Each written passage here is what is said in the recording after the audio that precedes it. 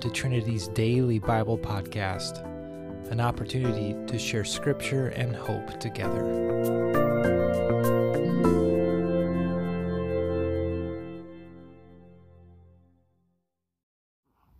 Hi Trinity, this is Ashley Stanislav.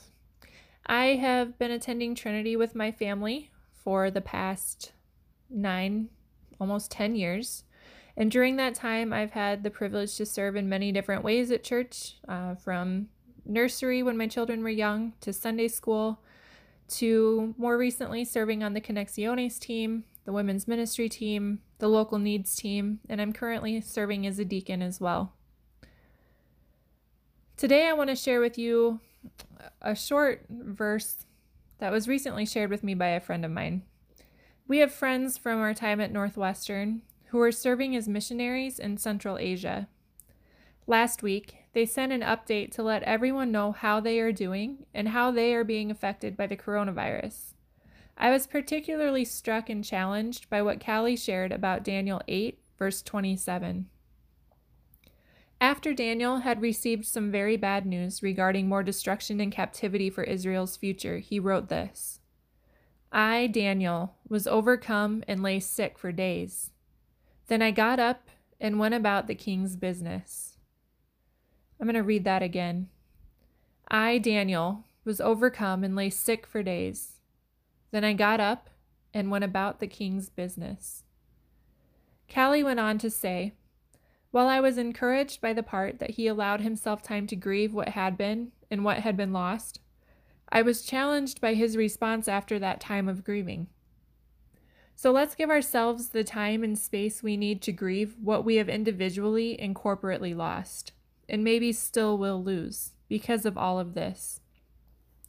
But let's not stay there. Let's get up and go about the king's business. Let's be generous with our time, with our finances, with our gifts and our skills. But let's especially be generous with our hope. It's Holy Week, and Easter is coming. And even if we don't get to celebrate it like we would like to this year, that grave is still empty, and there is no shortage of hope when the King is alive. I'm thankful that Callie shared these words, and that she allowed me to share them with you. This was a verse that I wasn't familiar with before last week, but it's one that I don't think I'll forget anytime soon. I've certainly been mourning. I've been mourning the change to the school year for my kids, for the Northwestern students that I work with. I've been missing Sunday dinners with my family, partly because it means I have to cook them now instead of my mom. I've been missing corporate worship on Sunday mornings at Trinity. I miss seeing the friendly faces, hearing from Pastor Brian in person. I've been worrying for those who are ill and those who will yet get COVID-19, knowing that this is far from over. I know many of you are grieving similar things, and many may be grieving and struggling with much harder things, like loss of a job, uncertainty about how to continue taking care of yourselves and those you love. But Jesus is greater. He is greater than our fears and our losses. And while he can handle us naming and struggling with our grief and loss, indeed, we're encouraged to do so. He is our living hope. He conquered the grave so that we may have resurrection life with him. He never promised it would be easy, but he did promise he would never leave us. So, Trinity, grieve when you need to, and mourn the ways that our lives have been upended in recent weeks.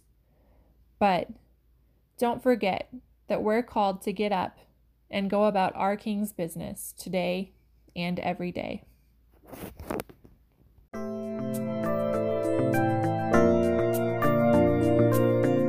Thanks again for joining us today. We hope to see you next time right here on the Trinity Daily Bible Podcast.